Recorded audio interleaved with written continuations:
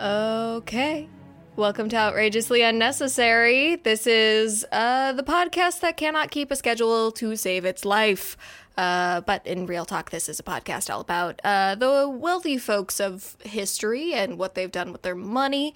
It's usually ridiculous. This isn't our standard intro, but I'm just kind of winging it right now. I'm your host, Haley.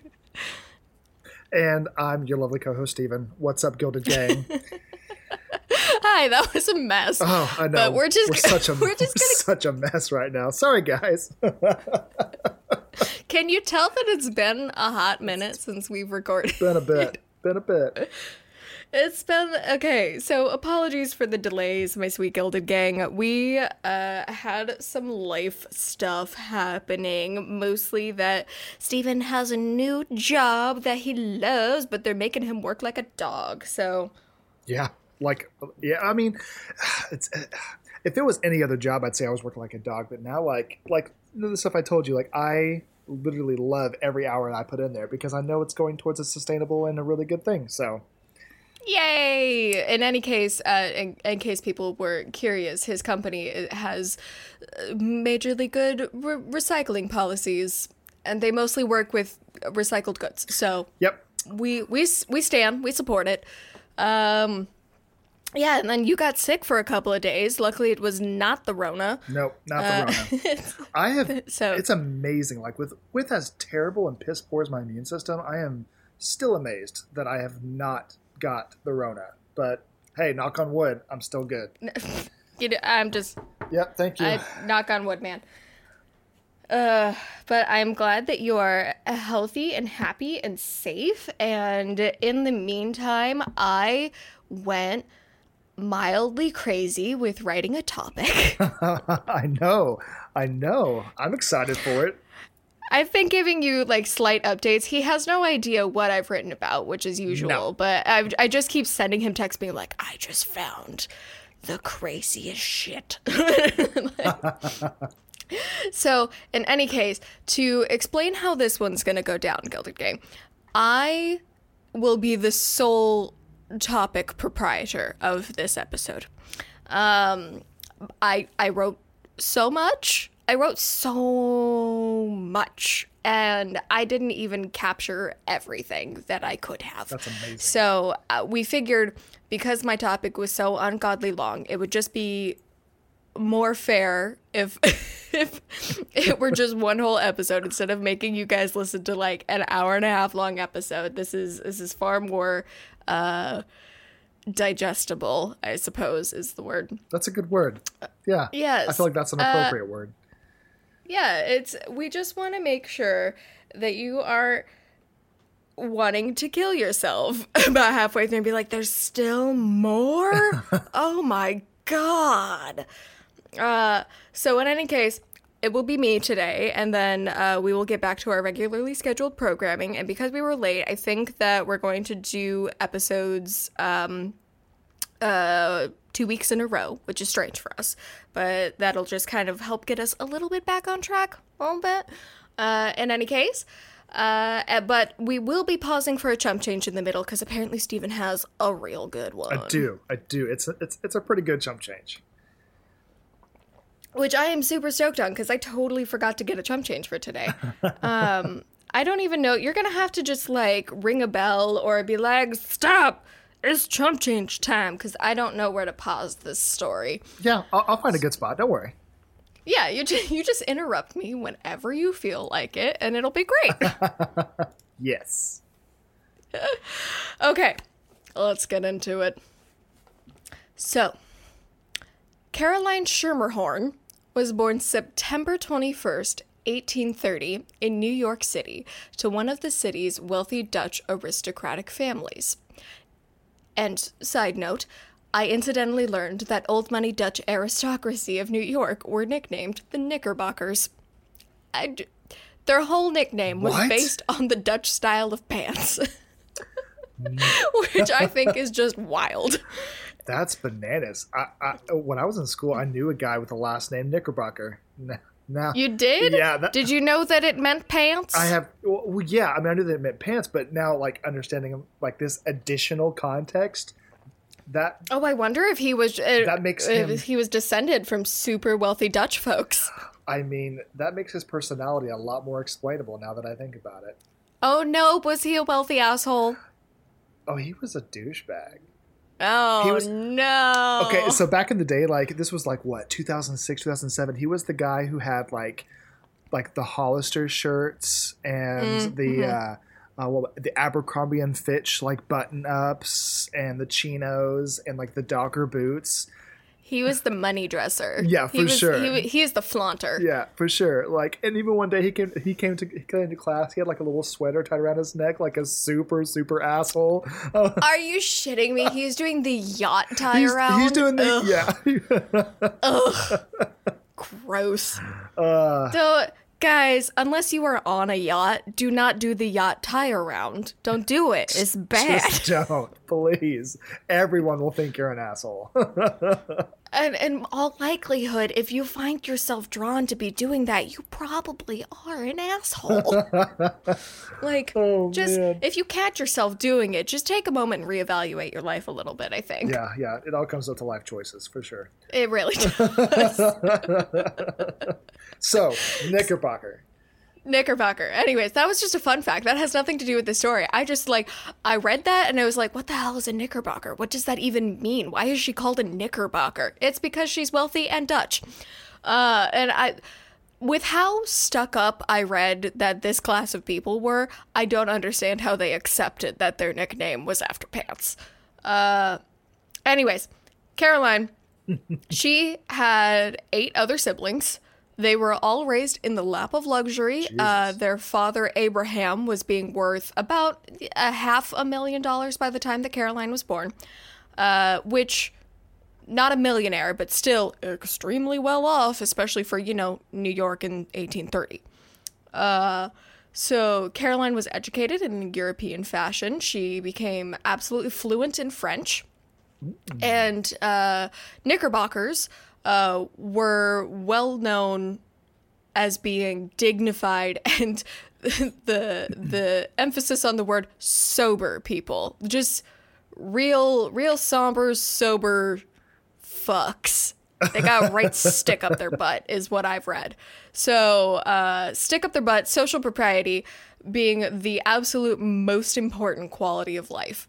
So Caroline knew that she was expected to hold up her family status and marry very well.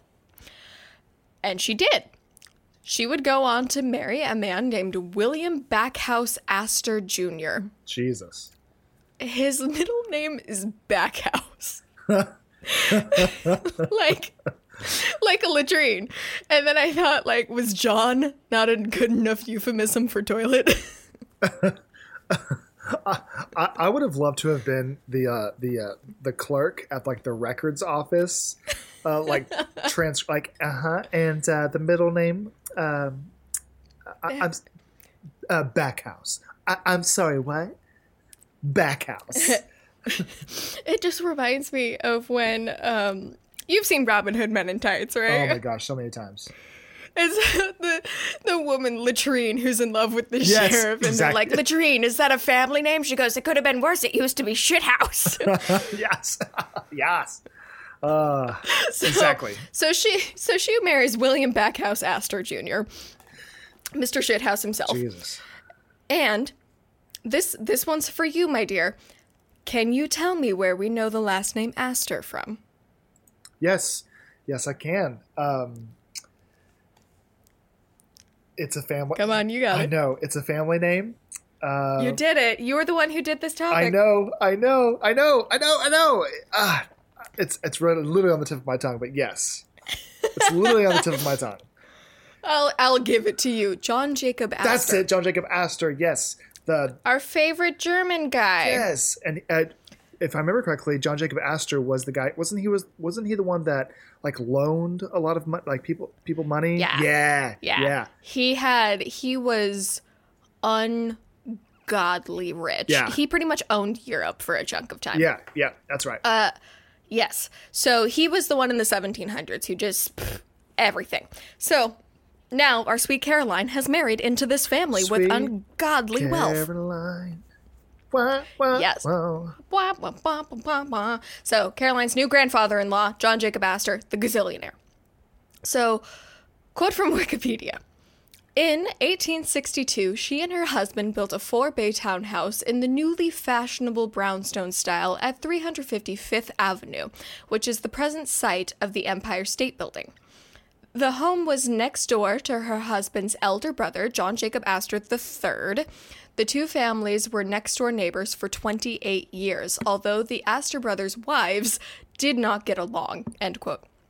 Naturally. So, yes, so families, two brothers, they live right next door to each other. They each have their own mansion, but families that stay close together share money together. I don't know. Sure. But wives don't get along. Caroline hates her sister-in-law. Basically, I will get more into how this affects things later, and by later I mean this I could only put it in at the very end of the story because it just shows how the only way I can describe this woman is petty. She's so petty. But basically, all you need to know right now is that Caroline's husband was the younger brother. And so John Jacob Astor III, the elder brother, his wife had claim to the title of the Mrs. Astor. And so basically what was common at the time is that you would get referred to as your husband's like whole name rather than just like, this is Mrs. Astor. It would usually be, this is Mrs. William Backhouse Astor Jr., like the whole thing. Yep. Caroline was really trying to sell, I only want to be known as Astor. That's it. I just want to be the Mrs. Astor. But she doesn't have claim to that title because she married the second son. But she wanted so deeply to be the only Mrs. Astor. She wanted it so that when her name would be written in papers, people would just instinctively know that it was her and not her sister-in-law. And so she eventually won the title of the Mrs. Astor when her sister-in-law died in 1887. So she had to wait. She had to hang on. She had to wait. She had to hang on for like 20-something years to get that title. But god damn it, she wanted it so bad. Oh, so bad. Okay, so as Caroline's children start growing up, and the Industrial Revolution is hitting its full swing. This is starting in like the 1860s. Caroline started considering being the official gatekeeper of high society. And when I say gatekeeper, I mean that in the truest sense of the word. She decided who was in and who was out. She figured that this was her God-given duty to the world. So the problem was that when the Industrial Revolution caused this sudden boom in like rags to riches stories, anyone, like people who played their cards right, like the Vanderbilts or the Carnegies, those who were able to invest their money, be like railroads, whatever, like, and just suddenly made a fuck ton of money. Basically, Caroline thought that was garbage, and they were garbage people who didn't deserve to be a part of high society. Like, having money didn't make you worthwhile, if that made sense. Gosh. Man. So the thought of being forced to interact with these new money families had Caroline just gagging. Just absolutely, she's, I can't go and talk to a Vanderbilt. It hurts me. It hurts too much, please. Just look at the man. He very obviously made his wealth 10 years ago. And I just love it because it's like, basically the rule was at least 2 generations of inherited wealth had to make, that was what made you good enough to mix to the true exclusive upper class. Like, it had to be that your grandpa had money, not just you had money. Right. Which I think that 2 generations is almost like nothing. Like, really? So 2 generations ago, your grandfather was the one who was being the rags to riches story, Miss Caroline. And suddenly you're like, yeah, but he did it back then. And now we're good. And I don't want to deal with these new people going through the same thing. Gross. Ridiculous. Yeah, so she's just... Remember that whole Knickerbockers stick up their butt? Yep. That's her. But just stick up asshole. Yep. Just right up there. And not in the good way. And not... Ew. Gee, I'm not here to yuck any yums. So... Anyways, this is a quote from the St. Regis magazine, which this article happens to be what I got a lot of my information from. The St. Regis magazine had a very, very wonderful article all about her and just how fucking ridiculous she was. So, quote for the St. Regis magazine.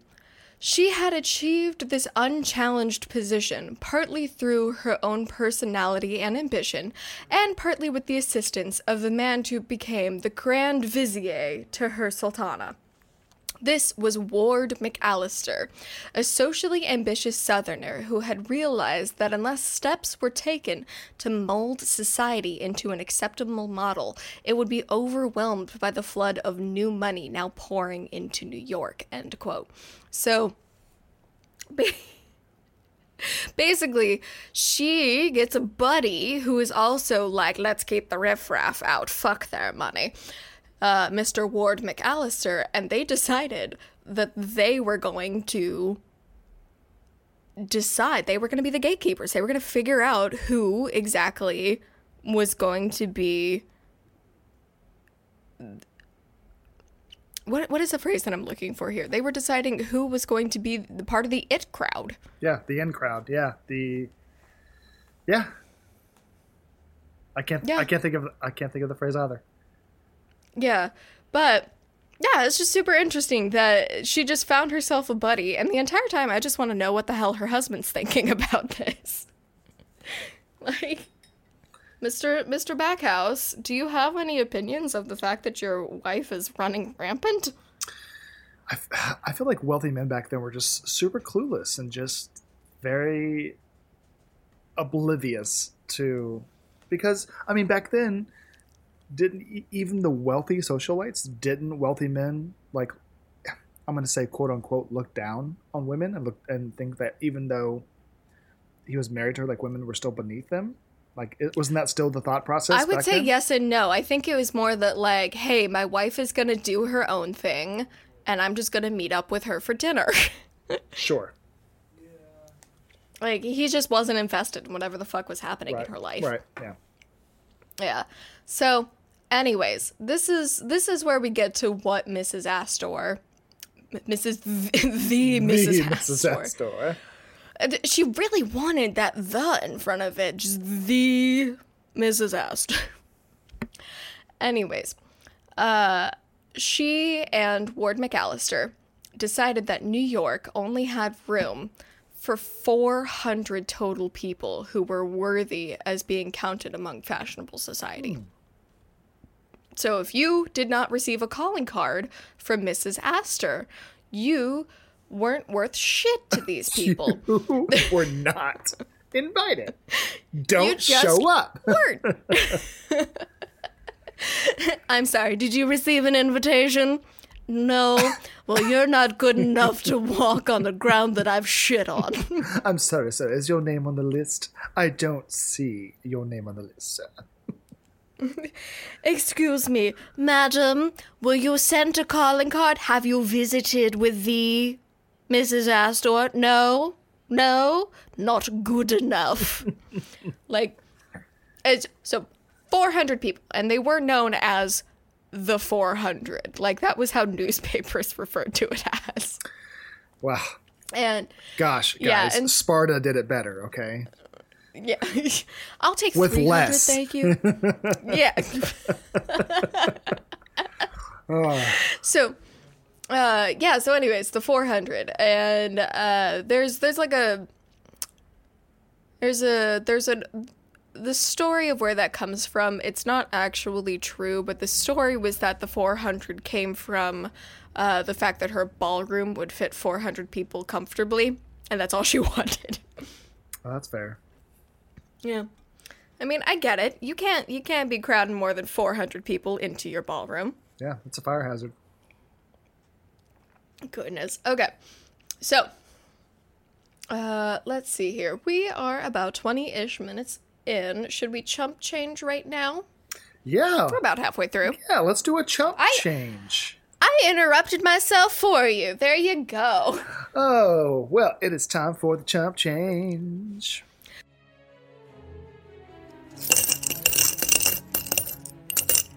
Chump change. Haley, what's the weirdest thing that you've probably ever paid for in your life? Oh no. I don't. Yeah, just answer the question. I'm not entirely certain, because I mean, like, I have strange things. Like, I own a lot of animal skulls that I've purchased. But I don't know if that's necessarily, like, I can't think of anything that's truly weird. Okay. That I've bought. Okay, animal skulls. Okay, we're going to circle back around that and unpack that later. But I have pictures. yeah, we're definitely going to unpack that later. So, Would you like to see a picture of my crystallized chicken skull? He's very pretty. you know I do. And I think the Gilded Gang is like, yeah, of course we do. I just made a really nice raccoon skull decoration. I got him a little glass box from IKEA, and I set him up on, like, a moss bed, so he just kind of looks like my own little woodland shrine. Death. Yeah. A shrine is what you have. I worship the raccoon god. Okay, send me that picture. Right now at this moment? Oh, no, it's okay. No, you can send it to me later. It's fine. But I do want to unpack that at some point. So, no. Okay. I tried to think of, like, the weirdest thing that I've ever bought, like, the weirdest thing. And honestly, most of my, like, taste is pretty normal. Like, I don't really have a lot of weird things. But anyways, I came across, like, there's, like, items and experiences and, like, crazy things that people have paid a lot of money for, whether it be concerts, whether it be, like, celebrity meet and greet or what have you. And this particular individual was, this is a celebrity incident, but this was a particular fan who was all about actress or former actress Sharon Stone. Like, super all about Sharon Stone. And Okay. Sharon Stone had there was an auction that she was doing, and it was a Los Angeles-based charity group, Project Angel Foods. I don't know if they're still around, but they provide females for people with HIV and AIDS. And so Sharon Stone auctioned a kiss with her. And all the proceeds were going to go to Project Angel Foods. Okay.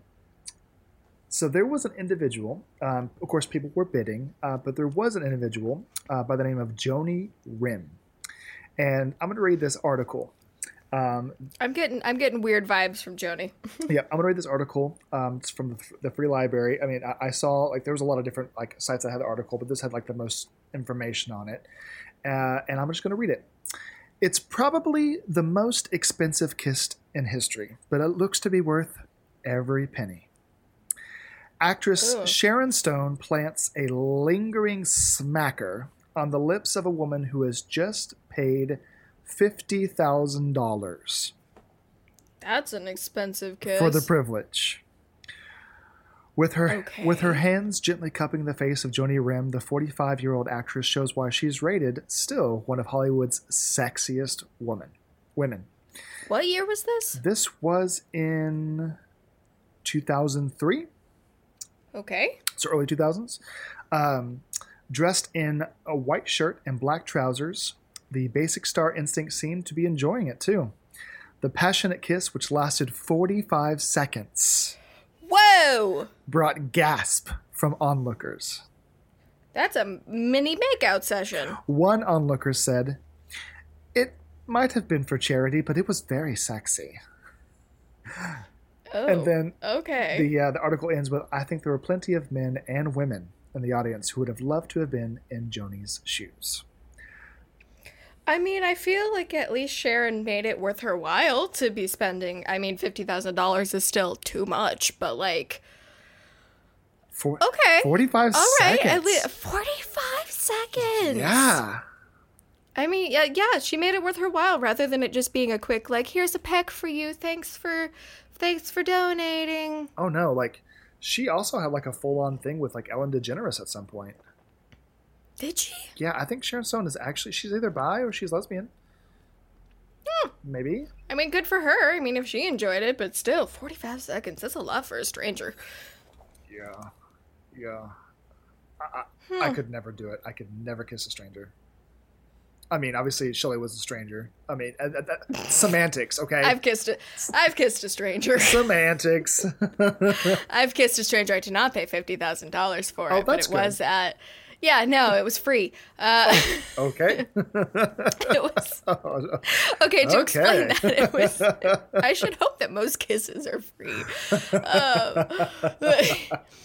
No, the reason why I say that I've kissed a stranger is because, well, one, I have, but two, it was at the Holy Festival, at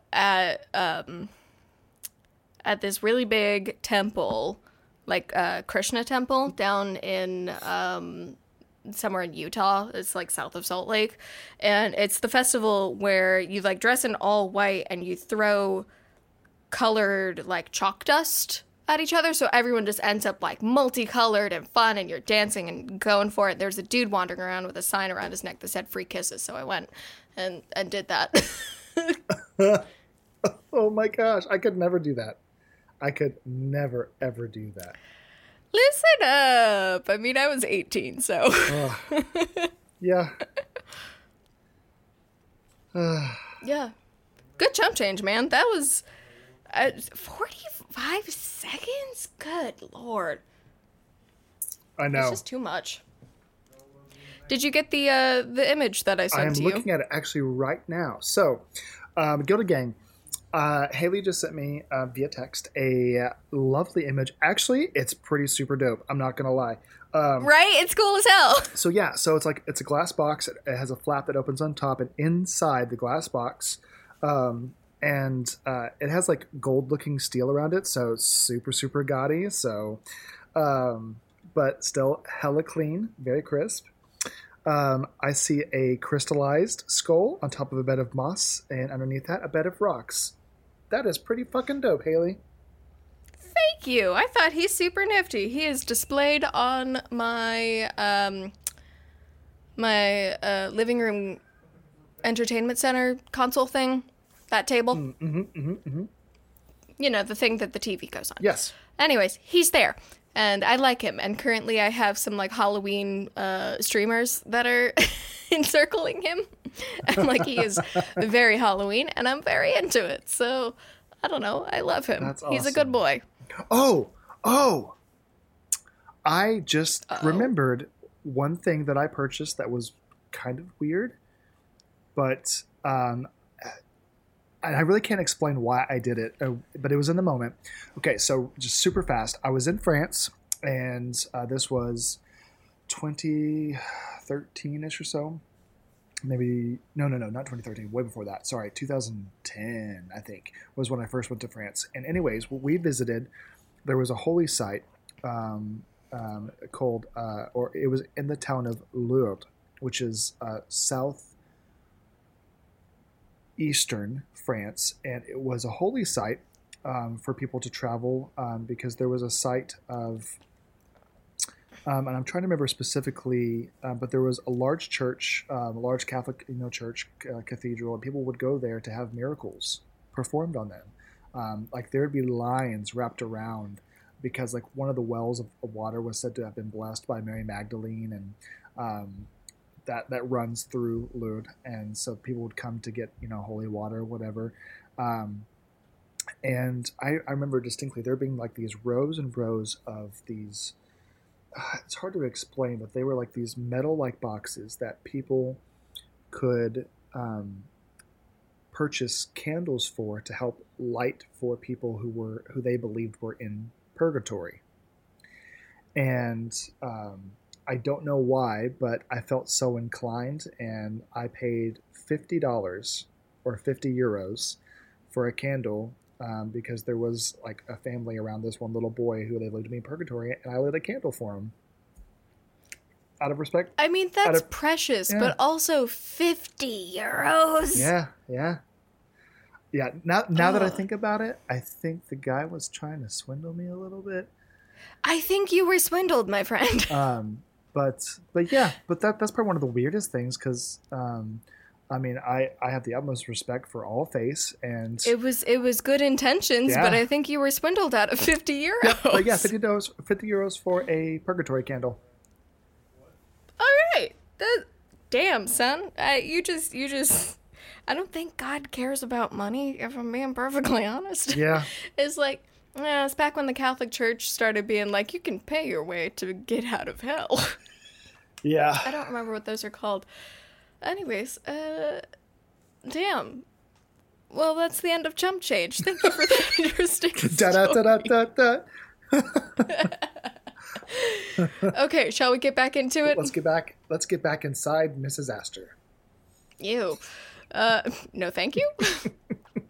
Okay, so let's get back. We just maintained that she has just started her club of the 400. So let's explain the kind of society that Mrs. Astor was striving to maintain. This, of course, is the Gilded Age, which is my favorite age because it is ridiculous.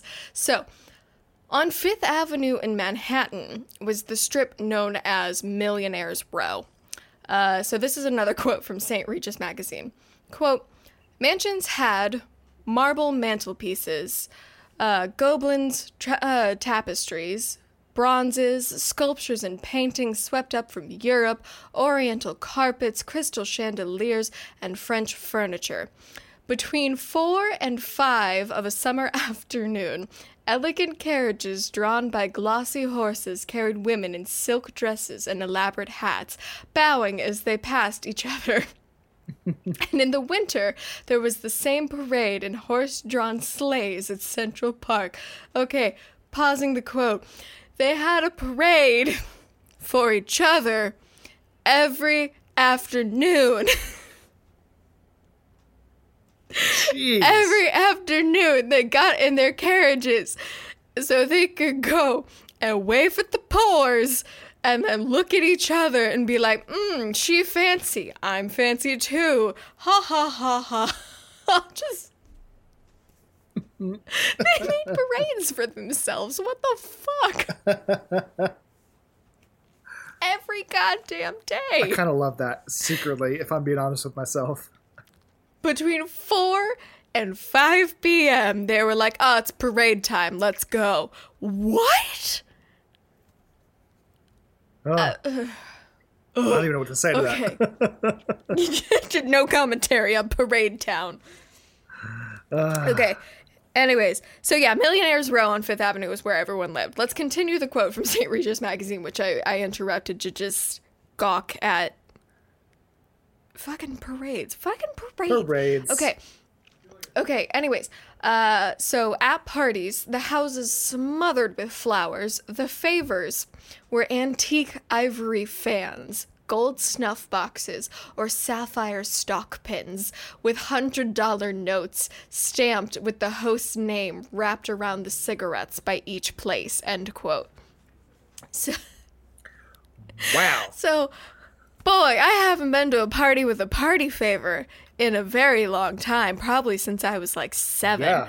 But yeah, I can't even think of one that I've been to that had a party favor. Oh, it was a wedding. It was a wedding that I went to that had a party favor. That was it. Yeah, I guess I've been to some weddings where they're leaving. Like my brother's wedding, they got some popcorn from a local popcorn maker.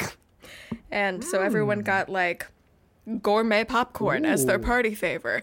Yeah, gourmet popcorn is nice, but compared to you get $100 wrapped around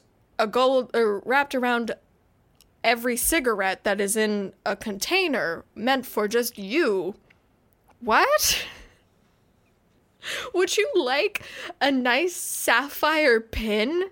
I can afford to just give all 400 of my guests a sapphire pin.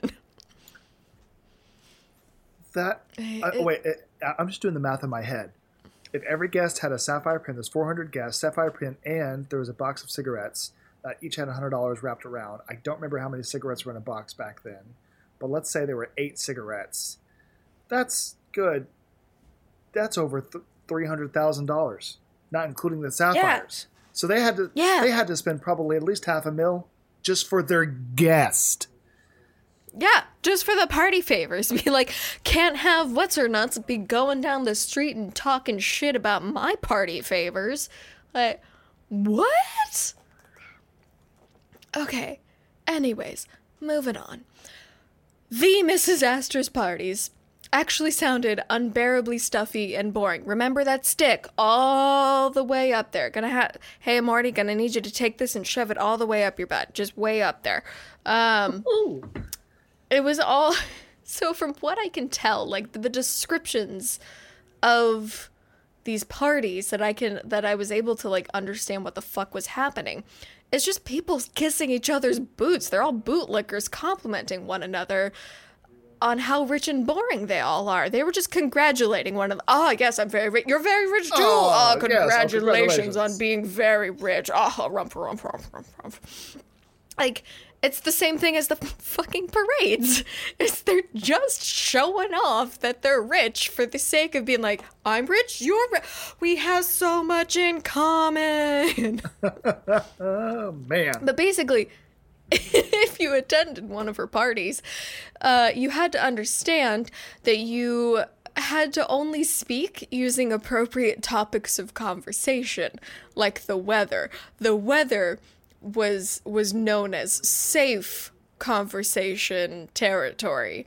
It was expressly forbidden to talk about certain things, like body parts. And I don't mean like your genitals, I mean legs. Legs were too scandalous to discuss. And if you did do that, you just take that sailor talk right the fuck out of this ballroom. Immediately get out. Can't talk about them legs. Just those legs. They're too saucy. They're too saucy in nature. Saucy you can't legs. do it. Saucy legs. Saucy legs. So anyways, certain dances, like the polka, were actually banned because they showed vulgar parts of women's bodies. You know, like their legs. You like the legs. The legs, so vulgar. Vulgar legs. No polka at one of Mrs. Astor's parties. So, I mean, legitimately, the only interesting thing that I could find about her parties was that she served midnight dinners. So everyone had to stick around until midnight to get their dinner, and then you stayed up like some people once dinner was done would leave, but a good chunk of folks would stay up partying until dawn, were served breakfast, and then they left. That's a party. That's a party.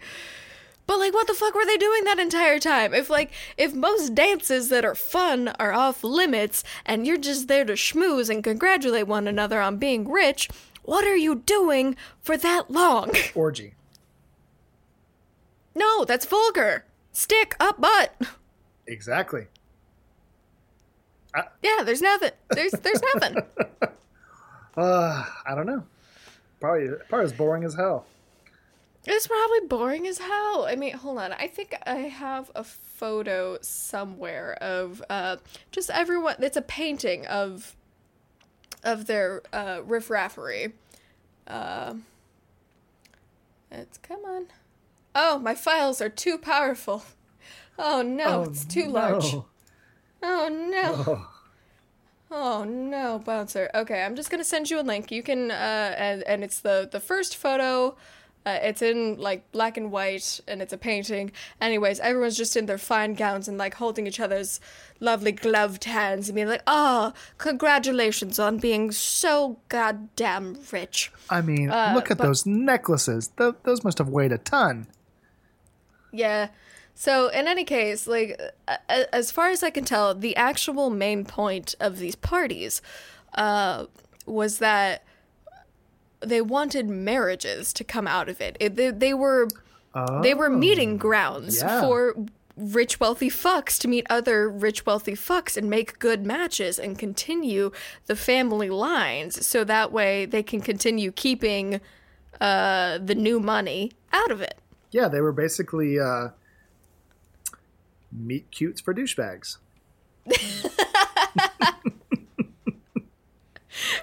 Meet cutes for douchebags.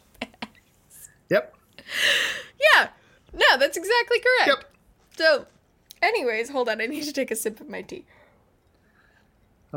Anyways, so these boring ass parties might have been boring, but that didn't make them any less desirable to go. So, according again to the St. Regis magazine that I quoted earlier and have been quoting, women who weren't invited to Mrs. Astor's parties would literally go and ask their doctors to prescribe them trips for fresh air the same week as the ball that they didn't get an invitation to, because it was a lot classier to say to your friends, "Oh, I can't go because I'm on a prescribed health vacation," rather than saying, "I didn't get a calling card from Mrs. Astor. I'm not one of you. I am not one of you. I'm sorry. I've dropped the ball." It's so much easier to be like, "Okay, please, doctor, can you just write me a note? My mom says I can't go. My doctor said no." And then, so some women actually went so far as to be like, "Hey, I'm taking my daughter to get educated in France." And so they would leave the country and they would spend some time figuring out how to marry their daughter off to European, and it was mostly British, noblemen. So they would find a viscount or a marquise, I don't know how to pronounce that one, or a duke or something, so they marry him off, and then Mrs. Astor couldn't say no to the mother-in-law of a duke. Can't say no. You just can't say no. It's like, "No, Madam Duke of Wellington is here." And it's like, "Ah, a duke." So anyways, yeah, that was how they did that workaround, was just like, well, if I just go find someone fancy to marry my daughter to, perhaps. Duke, you take my daughter's hand?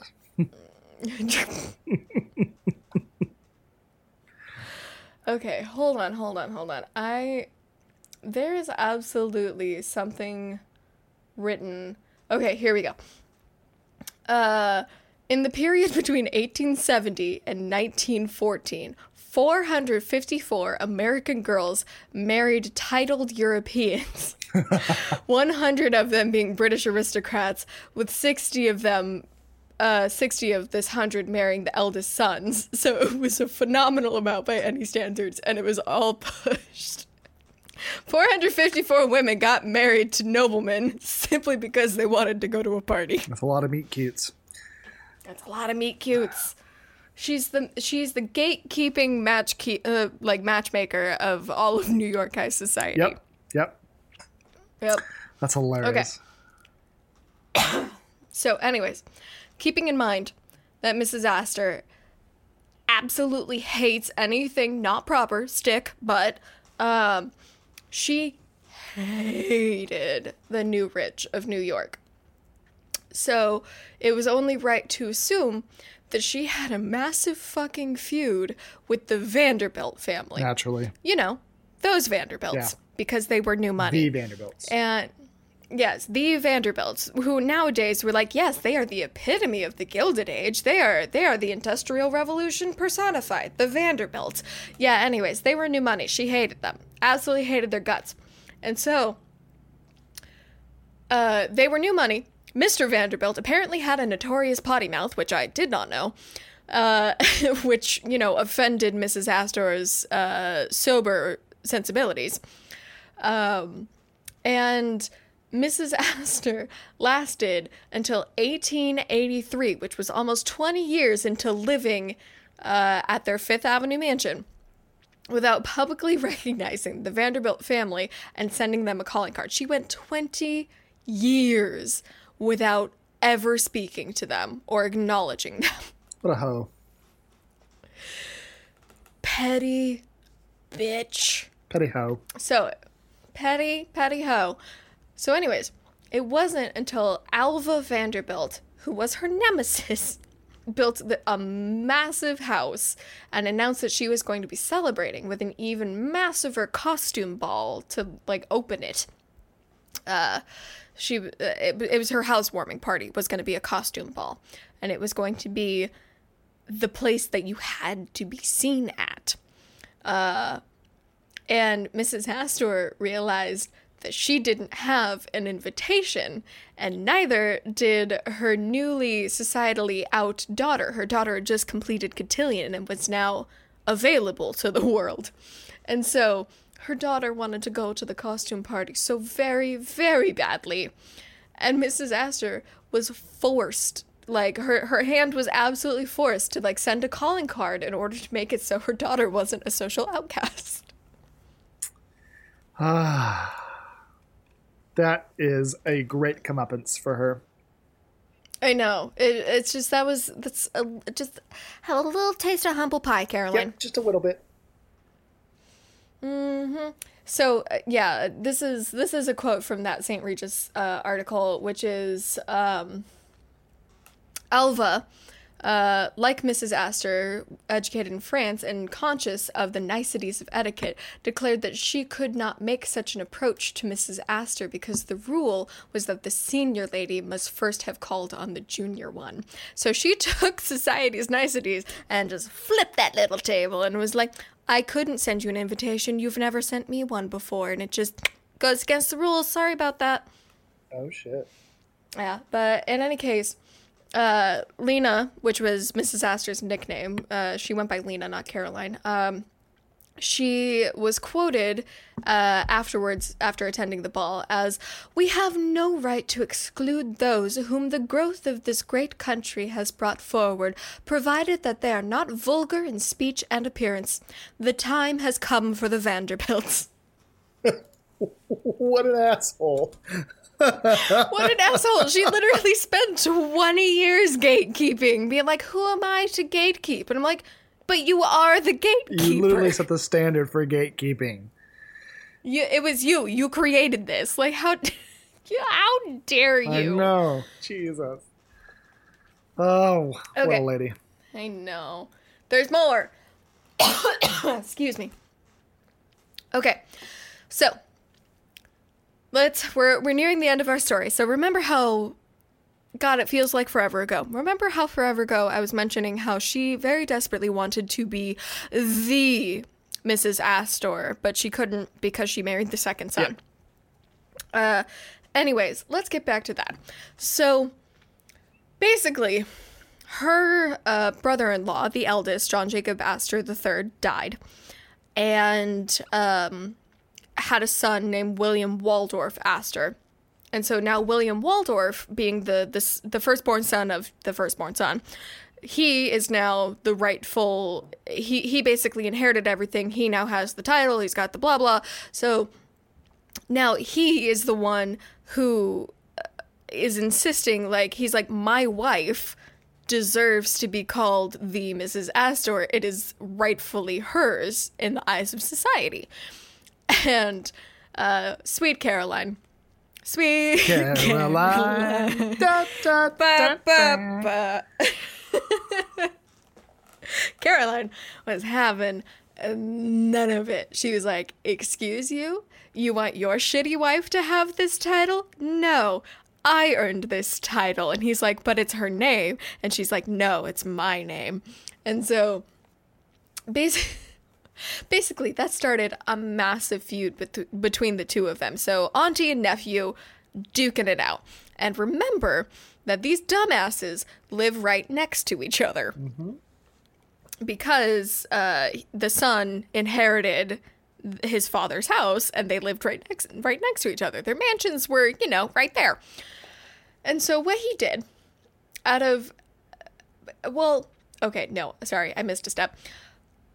Because Caroline had created such bad blood between them, it got so bad that when William's young wife died, Caroline hosted an opulent dinner party at the same time as the funeral. What a biatch. Wow. That is amazingly horrible. It's just the most petty shit you've ever heard in your life. Like, no, fuck your wife. She doesn't deserve mourners. Come to my dinner party. What? What? Wow. So, basically, this happened, and William was so pissed off, he was determined to outdo her, just shame this woman into oblivion, which she absolutely deserves. He demolished his home, the mansion right next to hers, and he built a massive hotel in its place called the Waldorf. And it, it's huge. It's absolutely astronomically large. And it made her house look really small, and she hated it. And she would tell anyone who would listen, she goes, there's a glorified tavern next door. And anyways, hold on, I'm just gonna send you a photo really quickly of what this used to look like. Okay. Yeah. Okay. What you see, my boy? Yeah, I'm seeing some old, some turn of the century, 19th century mansions there.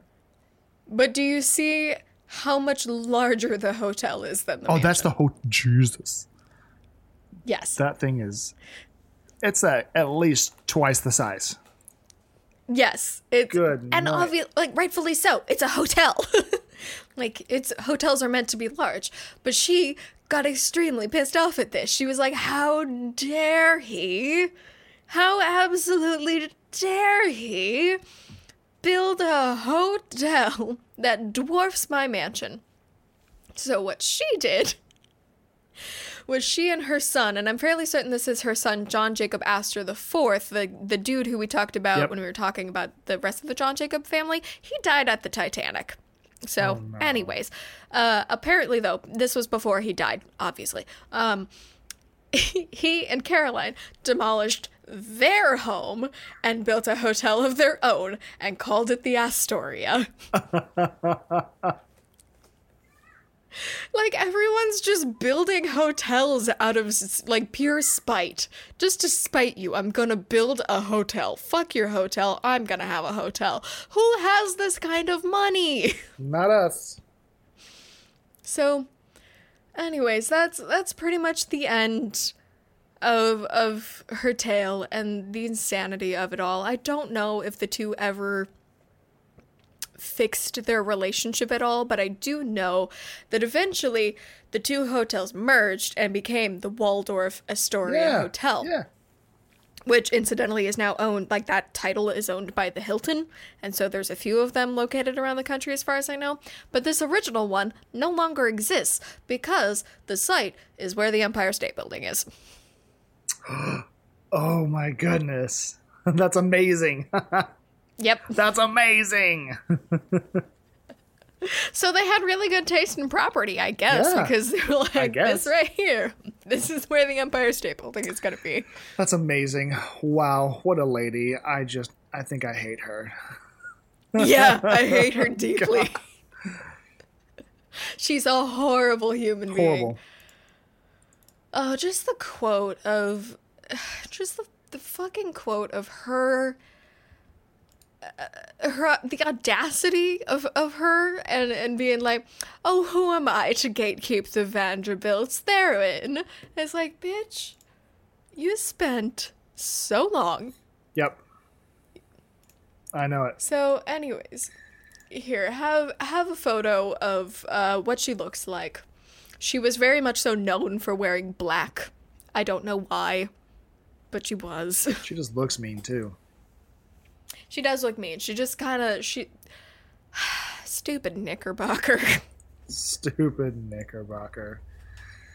Oh, So thank you, Haley. That was amazing. Yeah, you're very welcome. This is one of those episodes where I'm like, I hate rich people. I know. It's so bad, but that's like, you understand now why I needed the whole hour to explain 100%. How shitty she was. Absolutely. No, the whole episode was well spent. Thank you. I'm really glad that you enjoyed it, and I really hope that you enjoyed it, Gilded Gang, and that you too are just angry at the rich. Eat the rich. Hashtag 2020 eat the rich. But in any case, my dear Gilded Gang, if you liked what you heard, go give us a shout out on the social meds, or you can see all the images that we talked about today on our Instagram or Twitter. So Instagram, Outrageously Unnecessary, Twitter at OUnnecessaryPod, and then if you want to help us out and give us a review on whatever listening podcatcher you listen to us on, go for it. Apple Podcast tends to be the easiest, but if you're like me and don't have an iPhone, yay! I'm just so tired and exhausted now because she's so awful. Just the worst. Just the worst. Well, Haley, Steven, can you give me something? Give me something good for us to end this on. Give you something good for it to end on. Well, I will just say that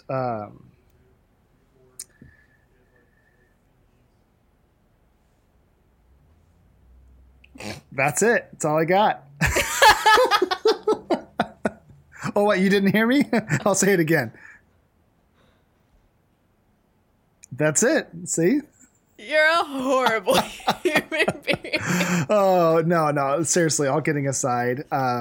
Everyone, keep your heads up. The world is as great as you make it. Keep making good choices. Encourage one another. Stay positive. And yeah, go buy something today. Support capitalism. Support capitalism, please. Bye, guys. Bye.